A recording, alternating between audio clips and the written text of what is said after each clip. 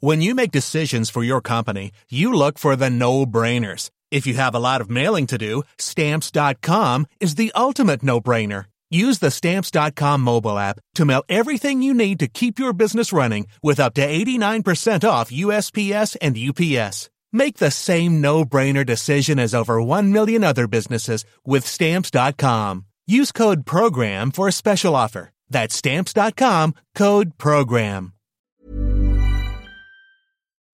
There has to be gusto, but not an extreme amount of gusto. Justo gusto. Gusto. I've lost the thread. What am I doing again?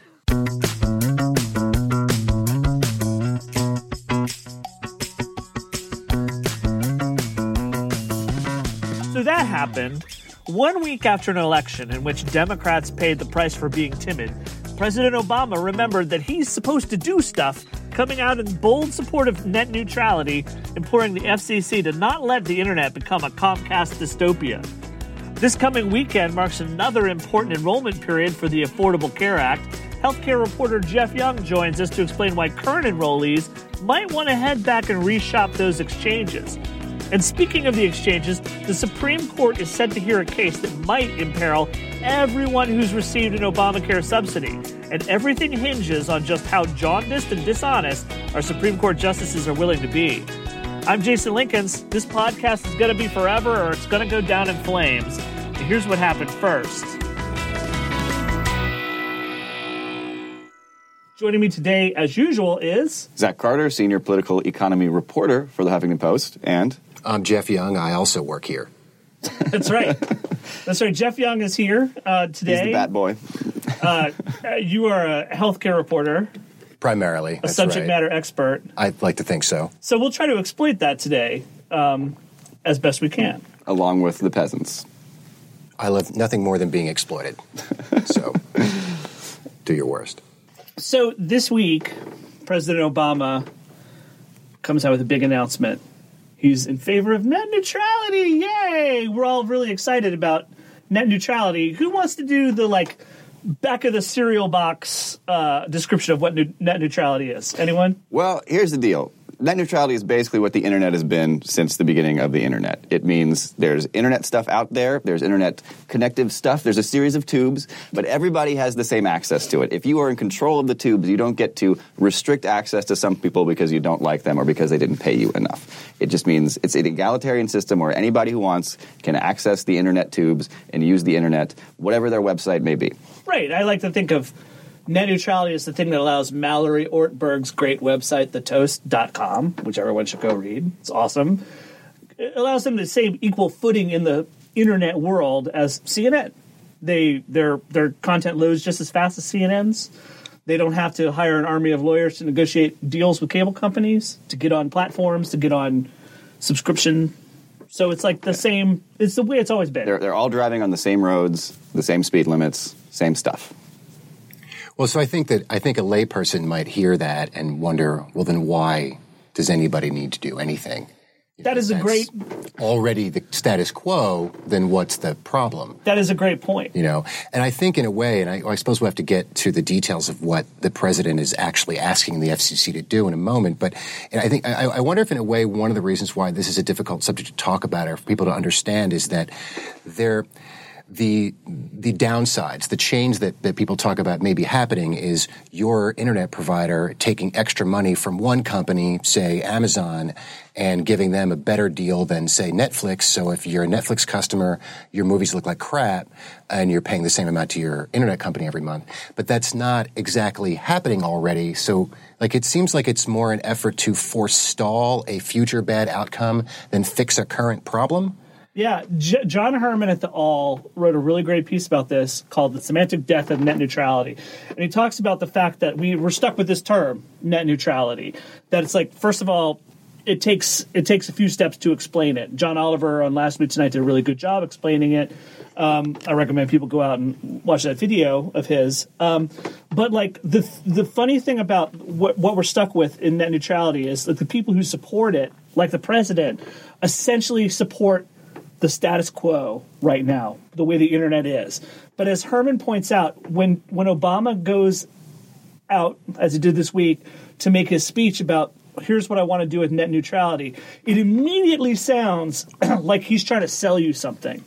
Like, it immediately sounds like, oh, it's an Obama pitch. Oh, it's like something Obama wants to do, something Obama wants to change.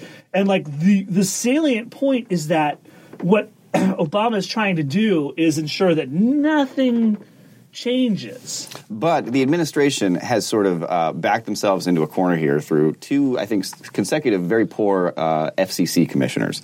The FCC is the federal agency which is responsible for writing rules that would solidify that this is how the internet will function. And the last FCC chairman, a guy named Julius Genachowski, basically under a whole lot of pressure from telecom companies, cable companies, kind of screwed the pooch and crafted a really bad rule saying, we don't want to declare the internet to be a sort of common carrier utility like phone lines that the FCC has the right to regulate, but we're going to regulate them as if we did have the right to regulate them anyway and impose net neutrality standards on them. And Verizon sued after the FCC chairman bent over backwards to try to craft language that would be more favorable to companies like Verizon. Verizon sued the administration and got the rule overturned. So unless the FCC actually does something, the internet will in fact change dramatically, and your access to it, the way you can enjoy things, a sort of democratic environment where anybody can go make a blog post that has the same access to the universe as everybody else's stuff, will come to an end. Well, I was just reading a story that we published a couple of days ago on this issue, and I forget who wrote it, so I'm not going to be able to give credit. But there was a statement in there from the trade group for the big telecom companies that said basically, we're not doing this thing. We're not choking anybody. We're not blocking anybody, so none of this is necessary, which is sort of what I was thinking about a moment ago. Of course, now I'm remembering accounts from friends of mine, which, for what that's worth, and maybe you remember this, I think a lot of people might remember from their own experiences. Earlier this year, a lot of people who had Verizon Fios suddenly felt like their Netflix was streaming really slowly. Yep. And Netflix started bad-mouthing Verizon in public. This may or may not have been an actual example of this kind of favoritism, but it's certainly suggestive, I think, of what could happen. Yeah. And then I also have to wonder, for these big telecoms, if they're saying, hey, this is totally not necessary, we're not restricting anybody's access to anything, then what is the problem? Right. Why? This is a really common lobbying argument that you hear from corporations when they don't want to be subjected to regulations. They say, well, hey, we're not doing that anyway. Well, if you're not doing it, then why would you care if there were rules saying you can't do it? I mean, obviously, the only future possible problem for these companies is that they will be restricted from charging certain customers more than other customers. And they've been doing this weird lobbying blitz, for the sort of PR blitz, where companies like Comcast say they're in favor of net neutrality. They publish big ads in print saying they like net neutrality.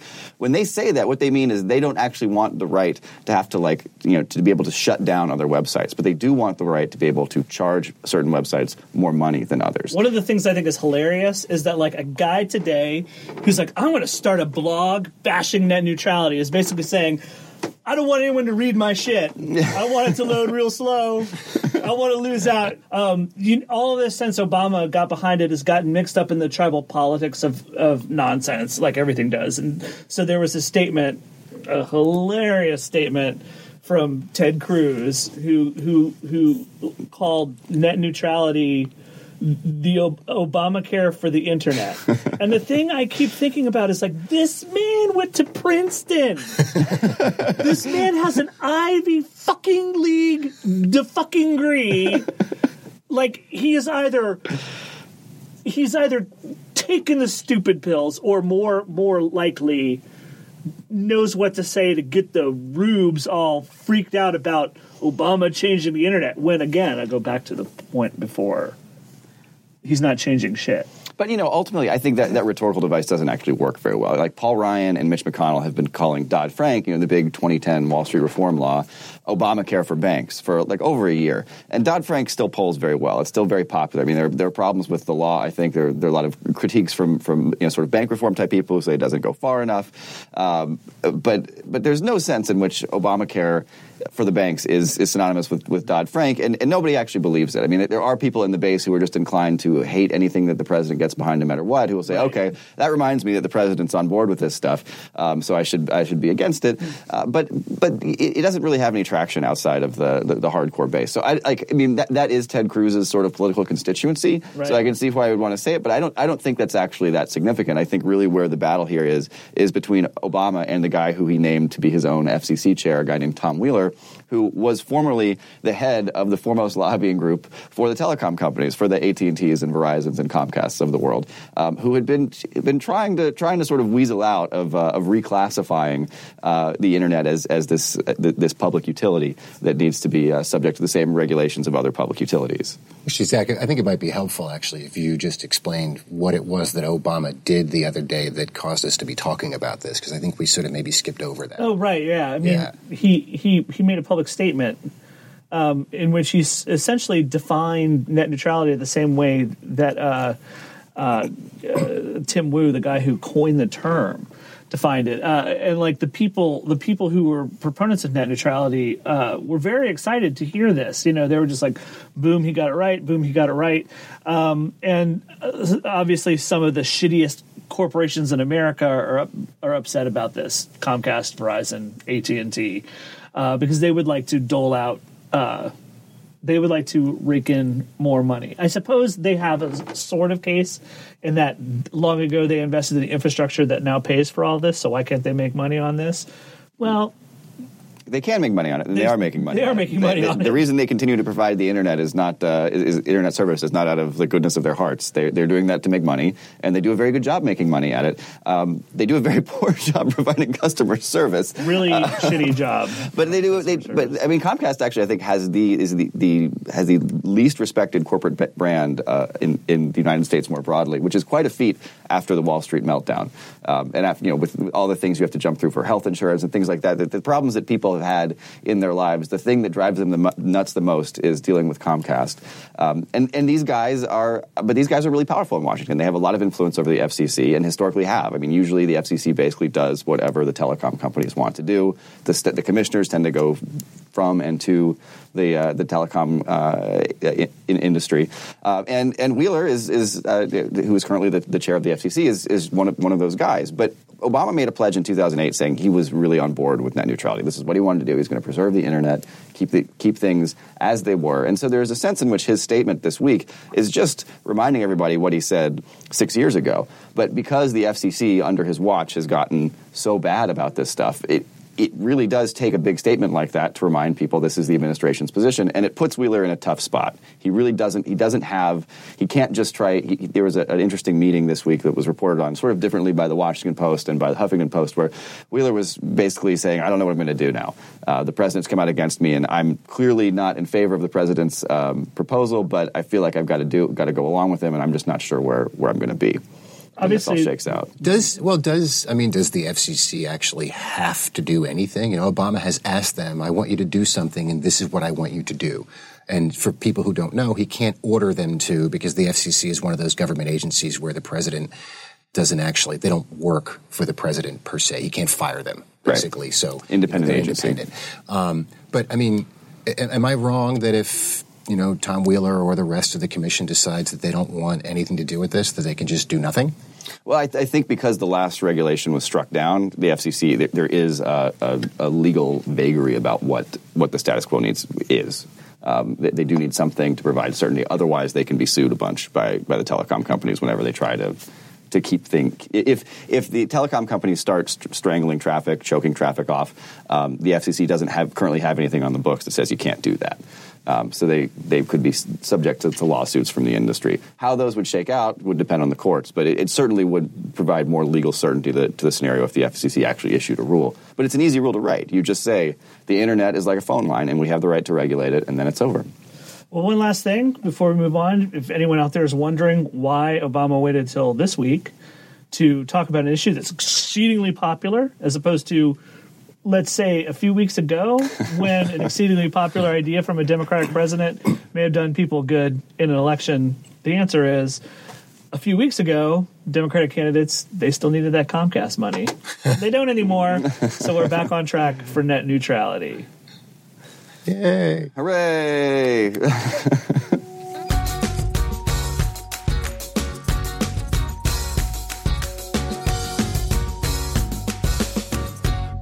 right, we're going to talk about Obamacare now. Recent things going on with Obamacare. Communism. Or as some people refer to Obamacare, communism. Which to my mind is a real insult to communists. Like, I feel like communists would be like, whoa, no. Are you kidding me? All this, like, free market shit? No. Our website works. You wouldn't say that if you had noticed Obamacare taking over half of Europe.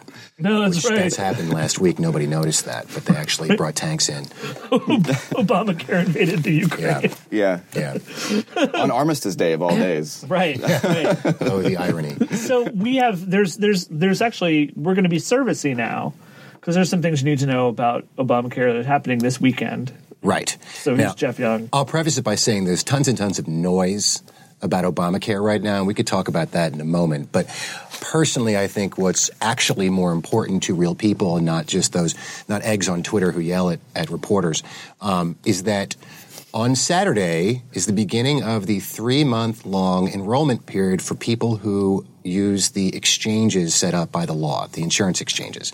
That includes about 7 million people who already have plans from there and need to renew them or pick a new one for next year. And it also includes some people who are currently uninsured, who they're trying to track down and sign up, and then anybody else who maybe they lost their job or something like that and they need insurance for next year. As people may recall, we did this about a year ago, and it started out horribly. The website didn't work. Everybody was very upset. A bunch of people had their old insurance canceled, even though Obama told them that was going to happen. A lot of that is now water under the bridge. We won't know until Saturday and then on into the next 3 months, but it seems like healthcare.gov, the website that people in 37 states use to sign up for these plans, is probably going to work. Not Amazon good, I'd bet, but probably not healthcare.gov bad like it was last October. Likewise, in a bunch of the states that do their own insurance exchanges, some of them have supposedly fixed up their websites, like in Maryland and Massachusetts. And, so ideally for people who have to use those things, it won't be horrible. It'll just be annoying because buying insurance is annoying. So that kicks off on Saturday. If you're one of these people, you really should go back on the website, probably not put it off too long, and check and see what's out there, because there's a very good chance that if you have something now, there'll be something cheaper for you next year that's not the same plan that you have. I'll have a story up about that pretty soon, actually. Well, so that's one of the things that's been interesting to me about the whole, like all the public furor over Obamacare, because at first it was, government takeover of the healthcare system, and then it became pretty clear that actually it was just, a website where you could go to buy private sector health insurance.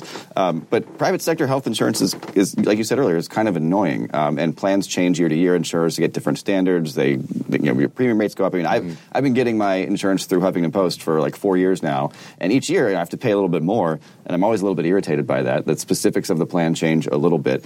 Do you feel like this has been?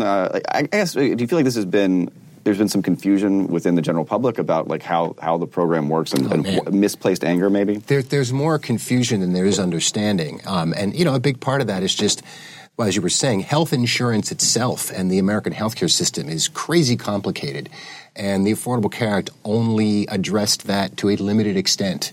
Because really the only other way to address that while still, trying to get the most number of people with coverage as possible would be to, sign everybody up for Medicare and just be done with it. But that's not what we're doing here. So when you build it on top of a complex system and a very complex financial product, which is effectively what health insurance is, it's hard for people. And especially since a lot of these, 7 million and change people who have this insurance right now from these exchanges had never had insurance before, so there's all this jargon and terminology, and it's hard to understand. And it doesn't help that we are still politicking and arguing about the merits of something that's been law for 4.5 years. I've always said that one of Obamacare's main problems is that the number of people who are actually impacted by Obamacare, actually intersect with it, use it, are affected by it, is so much smaller than the number of people who have opinions about it. That's right. Well, just to put it in perspective, there are, like I said, about 7 million current enrollees in private insurance plans purchased on these insurance exchanges, right?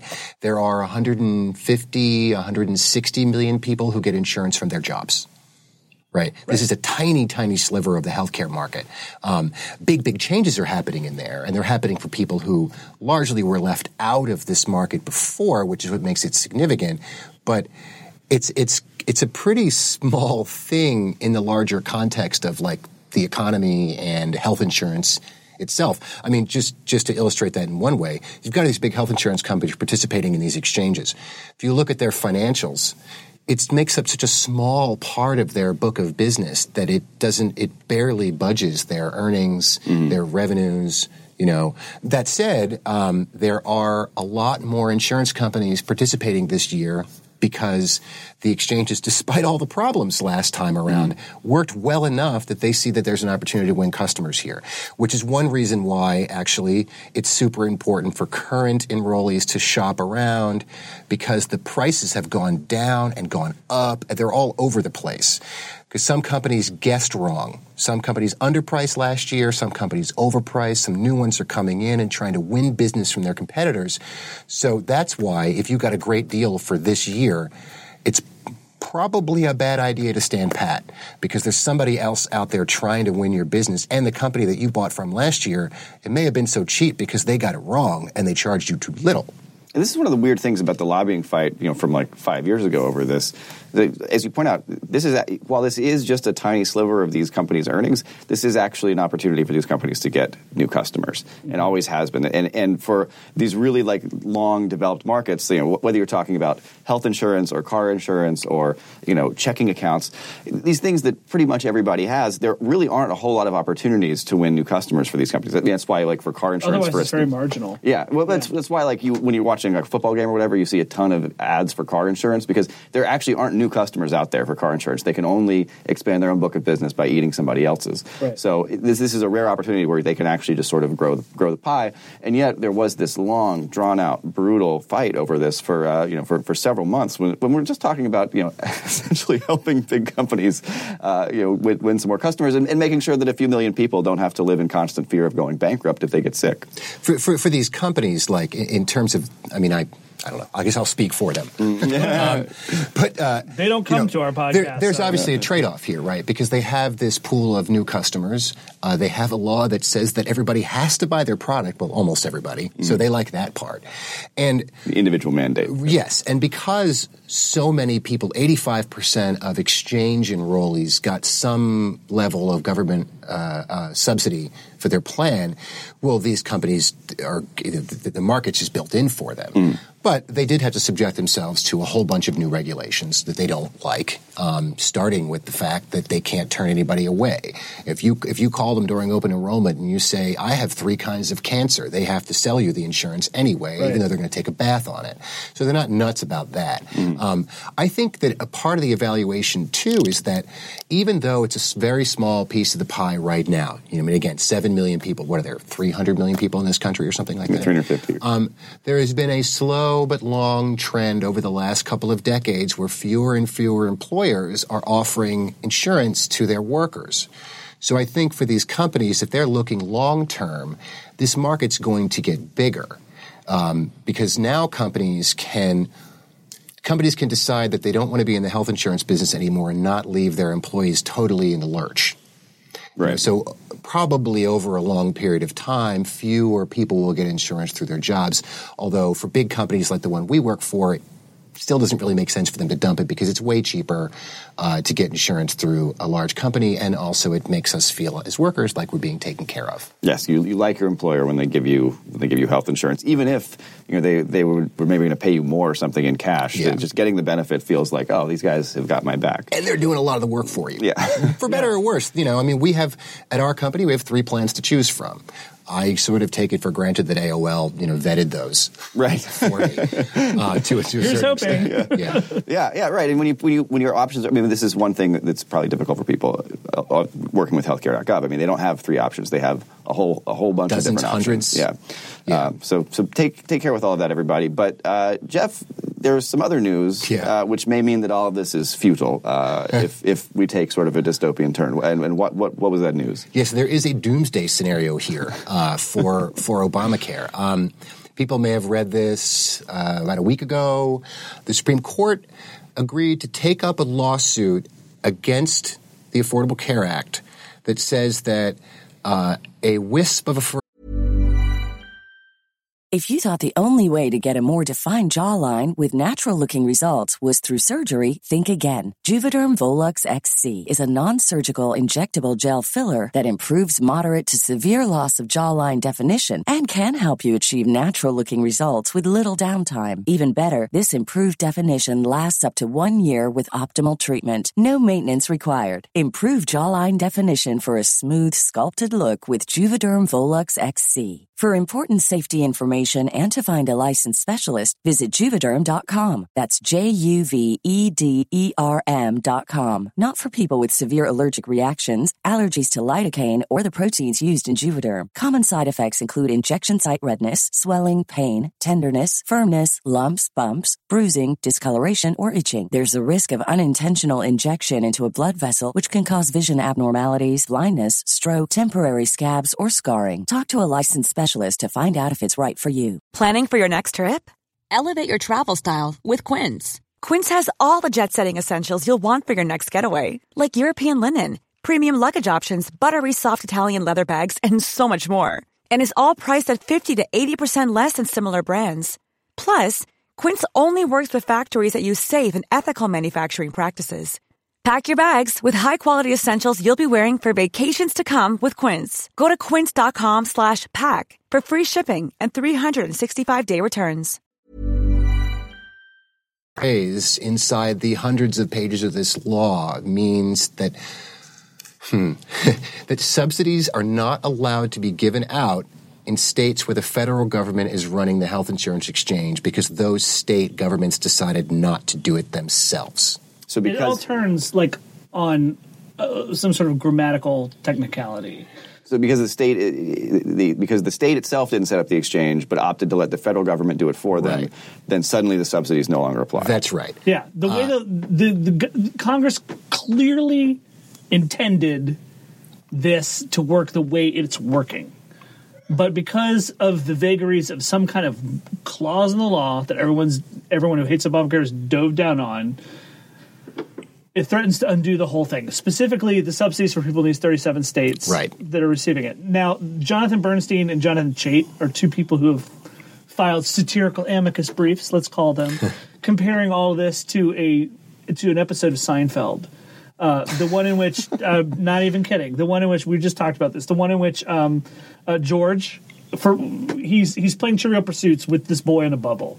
The boy in the bubble who is, and the boy in the bubble is a real asshole.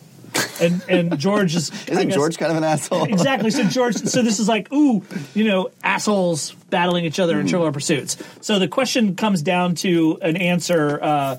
The boy in the bubble is going to win. The question has to do with the Moors. And the boy in the bubble correctly answers whatever the question was, the Moors. But there's a misprint on the card that says the Moops. Now, the boy in the bubble has absolutely got the question right. No one can dispute that. It's factual truth. But George cleaves to the fact that the card itself, that Trivial Pursuits gave him, says the Moops, and he won't let him win.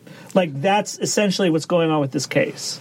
By the way, in fairness, I should point out that to my recollection, it was actually Simon Malloy at Salon who first used that analogy in print. And I know that because he called me out on it because I used it the same day in a story before I had seen his. You're right. It was Simon Malloy. Yeah, and I forget who said this, but earlier this week, somebody wrote that it goes a little further than that, because the case the plaintiffs are making here is not just that the card says Moops, but that the answer is actually Moops. Right, yes. Right. Yes. So the argument hinges upon not just a literal reading of one part of the law that's at odds with the rest of the law and with what I think was pretty clear the intent of Congress and President Obama, which was to subsidize health insurance for anybody who qualified for help based on their income.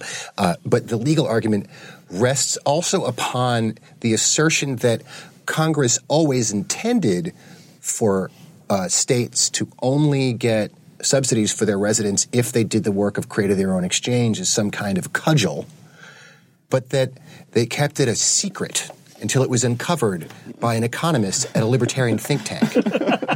Yeah, This was the master plan all along, was to fool the governors and legislators at 2/3 of the American states into not setting up an exchange so that several years later the Supreme Court could take away the subsidies that their residents had. Sounds like a great idea. And there was much rejoicing. Right. So yeah. this is the argument. And that's the part where, if it's not clear, it loses me. I'm not a lawyer. But good for you. yes, but well, I don't know. I mean, I'd probably own my home if I were. But I can conceive of a circumstance in which a court looks at the text of a statute and says, "Look, guys, I'm sorry, but it says moops right here. Right. There's nothing we can do Yeah. about that. This is Congress's problem. They made the mistake. It's up to them to fix it." It I would can set conceive of that if in a this- logical way. yeah, But what I can't accept, having covered this bill every day that Congress Right. was debating it, written And you weren't tens of alone in thousands covering it. of words about it. Hundreds of reporters covered it. I spoke to lawmakers, I spoke to administration officials, I spoke to congressional staff. You spoke to opponents of the law. Yes, right. I probably spoke to park benches about this thing. Right. No one ever said, Vote Park Bench in 2016. no one at that time ever said, the idea here is to force the states to set up exchanges and then tell Pull the them rug if out they from under don't, their citizens can't get tax credits, which, if come to think of it, if that were the plan, it's not a bad one. But it wasn't the plan because no one ever said that. When Rick Perry said, "I don't want an exchange in the state of Texas," the Obama administration did not say, "Okay then, but if you do that, no one in Texas can get any subsidies, so that's on you, Rick." Because if that were true, it would have been a pretty persuasive argument Right. in favor of setting up the exchange, or at least it would have put some of the blame on the governor It would have been pretty monstrous, for not though. doing it. Right. So, hey, spread that around. But anyway, so this may all sound totally absurd, but it wasn't too absurd for the Supreme Court. The way that their rules work. Which baffles me. It would set a zany precedent if they upheld. I think it's even weirder than this. Well, right? it's not even upholding. No court has actually ruled in favor Right. of the plaintiffs. No appeals court has actually done this. Right. The Supreme Court is taking it up anyway. Right. Usually they only take up a case if there are if multiple different appeals courts have come to different findings, There's a split. or if they really think that the appeals court has just got it totally wrong, and at least 4 justices have to sign off on accepting the case. And so if there's no split in the lower courts, if all the lower courts are on the same page, the only reason to take it up is if you think the lower court got it wrong. Some people say Or- that 3 justices. That it may be the case that 3 justices want to hear this case, and 1 or 2 others are letting them do it out of collegiality. Okay. I was just thinking about this, and maybe this is crazy, but I'll say it out loud anyway. Go ahead. It's a podcast. The kind of conventional wisdom, given the makeup of the court and its recent history, is that so it takes 4 justices to agree to take up a case. It must have been the 4 conservatives because they want to kill Obamacare. Mm-hmm. Maybe that's true, right? I mean, it certainly stands to reason. We don't know because they don't have to tell us because that's how the court works. Right. But my crazy idea is maybe it's 4 justices who think this lawsuit is so ridiculous they want to dispatch with it, answer this question finally so the country can move on. Interesting theory. And maybe force the conservative justices on the court to write some really preposterous dissenting opinions. Who knows? That's the fun thing about the Supreme Court. We have no idea what they're thinking We have because no they don't idea. have to tell us. Well, there's one other thing that I want to point out about this, and that's usually I haven't covered healthcare, but I've covered the banking sector for a long time. There's like 5 different bank regulatory agencies, so there's always stuff going on with bank regulators, and there are a whole lot of different banking statutes that apply to banks, and a lot of them aren't necessarily totally consistent with each other. There are vagaries. They pass laws in the 1970s that aren't supposed to have anything to do with the law in the 1930s, but they conflict, and somebody sues because they're banks and they like to sue people. And so they got to work something out. Typically, the courts defer when the law is unclear to the interpretation of the executive branch. Whatever the regulatory agency is who is responsible for implementing the law, their interpretation, unless they get it egregiously wrong, the courts just defer to the agencies and say, well, that's that. And here you have a case where the IRS has said, well, the law is a little bit vague here, but clearly it would be insane to read it the way that we've basically been saying it would be insane to read it. So let's read it the way everybody knows this thing has been intended to be read. People get subsidies for signing up for health insurance. the court would be overturning that and overturning a lot of precedent about how the court's supposed to defer to the executive branch. So there are actually really significant implications if they were to follow through on that logic and overturn the law for how the executive branch is, the deference that they're given by the judicial branch. And I want to be totally clear, too, about the real-world implications of this. Right, because in a scenario where the court rules in favor of the plaintiffs and eliminates the subsidies in 37 states currently, then all of those people who sign up for insurance on these exchanges in those states would become ineligible for subsidies because it would be illegal for the federal government to give those people those subsidies. Because we're talking about folks living at the poverty level or up to 4 times that amount, which sounds like a ton of money, but it's not. It's about $46,000 a year for a single person. Who incidentally is required to buy health insurance under the law, right? You take those subsidies away, the insurance becomes, by definition, unaffordable for those people. They drop it. They go back to being uninsured, right? The silver lining under that scenario, I suppose, is that if you literally can't afford the insurance, you're exempt from the mandate. So then all these folks who just got covered, which is roughly 10 million people in the first year of Obamacare enrollment, go back to being uncovered. Right. And they could die. Sure. Someone wrote for the Washington Post a story about how I have Obamacare, and if I didn't, I would be dead. And Jonathan Chait, I'm bringing him up again, he wrote a thing saying, well, this is a Republican plan to kill this man. And he got in a lot of trouble for saying that. But it's, it's a consequence of what they want to do. And one of the things I've always thought about this Halbig case, it's not, and again, it's King versus Burwell that's going to the Supreme Court, not Halbig. There are a bunch of these. They're all basically the same. Yeah. But one of the things that's kind of like occurred to me about Halbigstinia is that opponents of the law are enthusiastic about this, despite they must know it's exceedingly intellectually dishonest. They must know that. And I have to think that if the shoe is on the other foot, and this was like the way liberals were choosing to go and attack some law that conservatives like, they would be screaming bloody murder in the streets. They would be walking around with like burn marks on their hands, staggering around with scarred up bodies and screaming about judicial activism. But I think about it in terms like this. This is literally probably the last chance Obamacare opponents have at scuttling the law in a way that doesn't involve a legislator putting his name on the bottom line saying, I want to throw these people off their insurance. I think you're maybe underestimating the creativity of these folks, as evidenced by the existence of these lawsuits and the fact that no one ever Supreme Court. No one ever. This makes me think of something else too. Like when Zach was talking about kind of the analogy to banks and financial companies suing over regulations and things of that nature. Where the analogy falls apart in my mind a bit is that in those cases, those companies are motivated by making extra money and keeping the government off their back so they can do whatever kind of crazy stuff they want to do without interference. Right. In this case, these lawsuits exist because a law professor and a think tank employee hated Obamacare so much that they found some way to try to kill it. They don't personally benefit from this. And found enough, well, sure they do. Have you ever heard of those guys before this started? I guess so. So, I mean, this is not motivated by... But they're not flipping a regulation so someone can make more money. That's right. This is not motivated by the kind of self-interest or whatever that you may see in a lawsuit where a bank says, well, this regulation is clearly against the law. This is people who don't like the idea of the federal government spending one person's money so another person can go to the doctor, period. That's why this is happening. Right. The text of the law is not, it's not as though someone just happened upon that and was like, hey, this is an interesting legal question. It was motivated by how can we strangle this kitten in the bathtub? Drown this kitten in the bathtub. Oh, I think I found the right tub. And it's filled with just enough water that maybe we can pull this off. Right. Which is also why it kind of grosses me out a little bit, the level of enthusiasm that some people demonstrate about the possibility this may succeed. Now, again, they're very excited about people losing their insurance. Super excited about it. I cannot criticize anybody for thinking that this law is bad.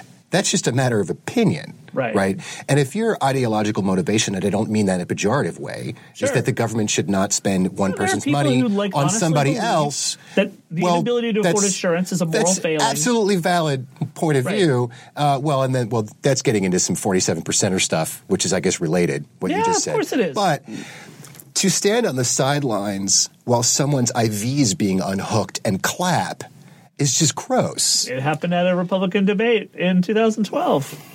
Yeah, that was pretty gross too. I think it was generally believed to be appalling. But there was one of the things that conservatives are cheering about, though, and that they're pointing to. You brought up the issue, Jason, of intellectual dishonesty, though, is this guy Jonathan Gruber. These videos have surfaced about he's a former, I believe, advisor to the Allow me Obamacare to process. explain. Yeah, what Please happened explain here? this. Because until a few days ago, or maybe a few months ago, when the first of these videos people may have seen on cable TV or on the internet came out, almost no one had ever heard of this guy by rights. And I don't mean that as to disrespect him. Almost no one's ever heard of me, for example. And I don't even have a graduate degree. Gruber had a bit part to play in Obamacare. Well, that may be understating it a bit. So I'll run through this really quickly. Jonathan Gruber is an economist and a professor at the Massachusetts Institute of Technology.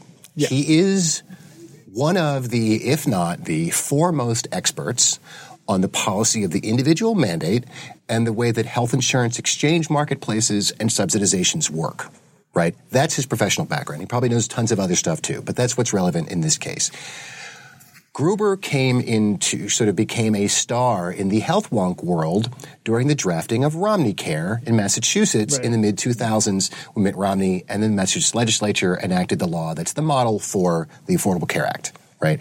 He played a very large role in helping craft that policy in Massachusetts. And as I was reminded in something I read today, to the extent that Mitt Romney name-checked him during the signing ceremony as someone who was crucial to getting the Massachusetts law passed that Romney was so proud of back then. Right.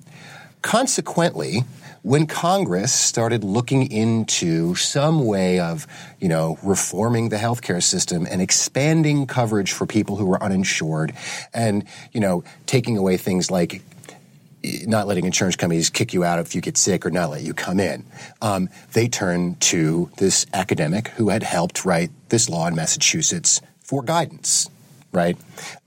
He had a couple of contracts with the Department of Health and Human Services worth, hundreds of thousands of dollars to do some economic modeling for them. He was also a vocal proponent of the law. You may have seen him on TV back in 2009, 2010, talking about how this was a good idea. He made a comic book about explaining the Affordable Care Act. This is he true. Really he wrote is a graphic novel. Multi-platform expert. Right. Media expert. Right. So that's who this guy is. Who he's not is the president, a member of Congress, a member of congressional staff, or a White House employee. Right. Yeah. And I don't mean to say that he had no influence over this because his policy ideas are baked into the law, mostly because they came from Romneycare, and also, he was asked to run some numbers for them and stuff like that. But he never spoke for the White House on any of this. No. He spoke for healthcare reform and for the Affordable Care Act as a supporter of it. Right. So these videos come out. The most recent one is him calling voters stupid, which is rude and uncalled for. Wait, conservatives were upset about that? Well, that's the main thing. I mean, because they're also big fans of Chris Christie. It's like to support Chris Christie is to support a man who thinks Chris Christie calls individual voters stupid. Jonathan Gruber called all of them stupid. Okay. Well, I can see why that's so if you also think that the person yelling at Chris Christie is yelling at is an idiot, then you're going to love it if he tells him so. This is a little different. But so he said everybody was stupid and seemed to indicate that the only reason the law passed is that people didn't understand it, and that's because Congress hid some of its provisions or wrote them in such a way that they didn't look like what they actually were. Which, I mean, it's Congress, so it's hard to argue that didn't happen in this case, like in every other one. Right. And we could talk about the specific parts of the law if we want, but my only real quarrel with the yelling about this is that this is only news if this guy is way more important than he in reality is. Right. Right. So you're seeing him described all of a sudden in every reference as the author of Obamacare or Obamacare's architect, which, as I've been saying for months, must be news to Max Baucus and Henry Waxman and the members of Congress who actually wrote the goddamn law, right? Right. Or, to be uncharitable, the lobbyists from the hospital and insurance and physician industries who also, and the pharmaceutical industry who also wrote parts of the law without the help of John Gruber. Right. And, I mean, at the risk of repeating myself, I'm not saying he had no influence. Right. He obviously did. But what I am saying is that no one has provided any evidence, and I certainly don't know about this as someone who's covered the hell out of this thing from its conception, that John Gruber's phone rang when, Rahm Emanuel or Barack Obama or Joe Biden or David Axelrod or Nancy Pelosi or Harry Reid or any of these people were like, how do we get this bill through Congress? Right. What's our legislative strategy? What's our PR campaign? Gruber. I don't think, and if somebody knows different, please email me and let me know. But I don't think that John Gruber was getting those calls. I just don't think that's true. They had people for those jobs. And so his assessment of the politics, marketing, and, inside baseball legislative strategy may or may not be valid, but he's not describing these things as the person who decided how they were going to be. He's giving his assessment of how they were and why he's glad that everything was so shady because the law he liked got passed. So really what you're saying is that the furor over the Gruber stuff is sort of another exercise in kitten drowning, where he said some stuff that conservatives who don't like the law can latch onto and say, well, yeah, I don't like the law either, and this makes the law look bad. So maybe there's enough water in this bathtub that we can use this to drown. And the other thing is that the stuff that he's said about, the way the law was passed and what's in it and the lack of transparency and how voters are stupid, etc., aligns very closely with how many conservatives actually feel about the way the Affordable Care Act moved through Congress, right? So if your point of view is that this law was rammed through, things were hidden from the American public, everybody lied about how much it would really cost and what it would really do, well, here you've got a guy who's a public proponent who had influence over the making of this policy, confirming what you already believed, right? Well, that's going to be powerful for you. That's going to aggravate you. Right. Still, that those things may not have been true all along or immaterial, and that he's not necessarily the best spokesman for this may also be true. I mean, I'll put it this way, just to draw a contrast. If instead of it being a YouTube video of John Gruber speaking to, 25 eggheads at a conference that no one attended, it was Kathleen Sebelius in the Oval Office. That's right. Or Nancy Pelosi, or David Max Baucus, Axelrod. or David Axelrod, or Rahm Emanuel. If there was some FOIA that came out of HHS, with Kathleen Sebelius saying, we have to make sure no one knows anything about any of this. That's a legit, obfuscation scandal. Right? This is Obamacare supporter says shitty things that confirm the suspicions and convictions of Obamacare haters. That's what's happening here. Well, but there's another issue with earlier statements where he was basically making the Halbin case, right? He was basically saying, we wanted to force states to give them an incentive to put up their own exchanges, which, as you were pointing out earlier, just cannot be the case. It's so weird. So that was back in July. The tape of him saying that out loud is the only time I've ever heard anybody who likes this law and liked it when it was a bill and wanted to pass, ever expressing that idea. So, I mean, and he very clearly said it in exactly the same way that these lawsuit plaintiffs did. Jonathan Cohn at the New Republic interviewed him after that, and he was like, I don't know why I said that. I don't know what to make of that. That kind of sounds like yes. Maybe he saw the same thing in the law and thought that the administration should be using that as a stick to the states, and they never did. I'm not really sure. But again, it strikes.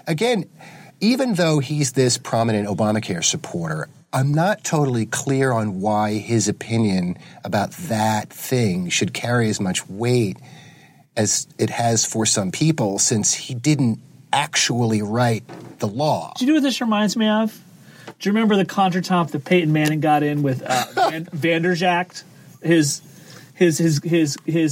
former kicker for the Indianapolis Colts? Vaguely. Vanderjagt, I think it was Vanderjagt. Someone will correct me if I'm wrong. he criticized the team. You know, he talked a big game. He puffed himself up a little bit, and Peyton Manning was just like, idiot kicker. Shut up, idiot kicker. Like, you're not as big as you think you were. Like, to me, Jonathan Gruber has, like, emerged as, like, the idiot kicker of Obamacare. Some guy who, like, was important but not central. Maybe talked a little bit out of school. Maybe said some things to puff himself up a little bit, make him look a little bit more important. And it's biting him on the ass. But, again, bring me the tape of David Axelrod saying this shit. Idiot kickers, drowning kittens, Obamacare. Yep, that's America. We got analogies. We got analogies for days.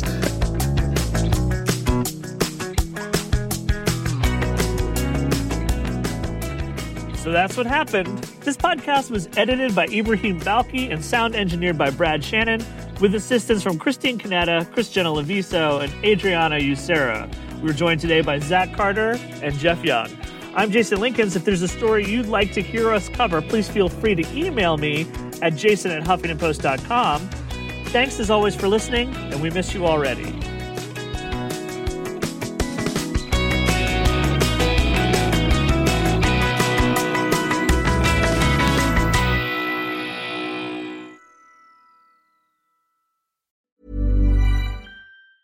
Even when we're on a budget, we still deserve nice things.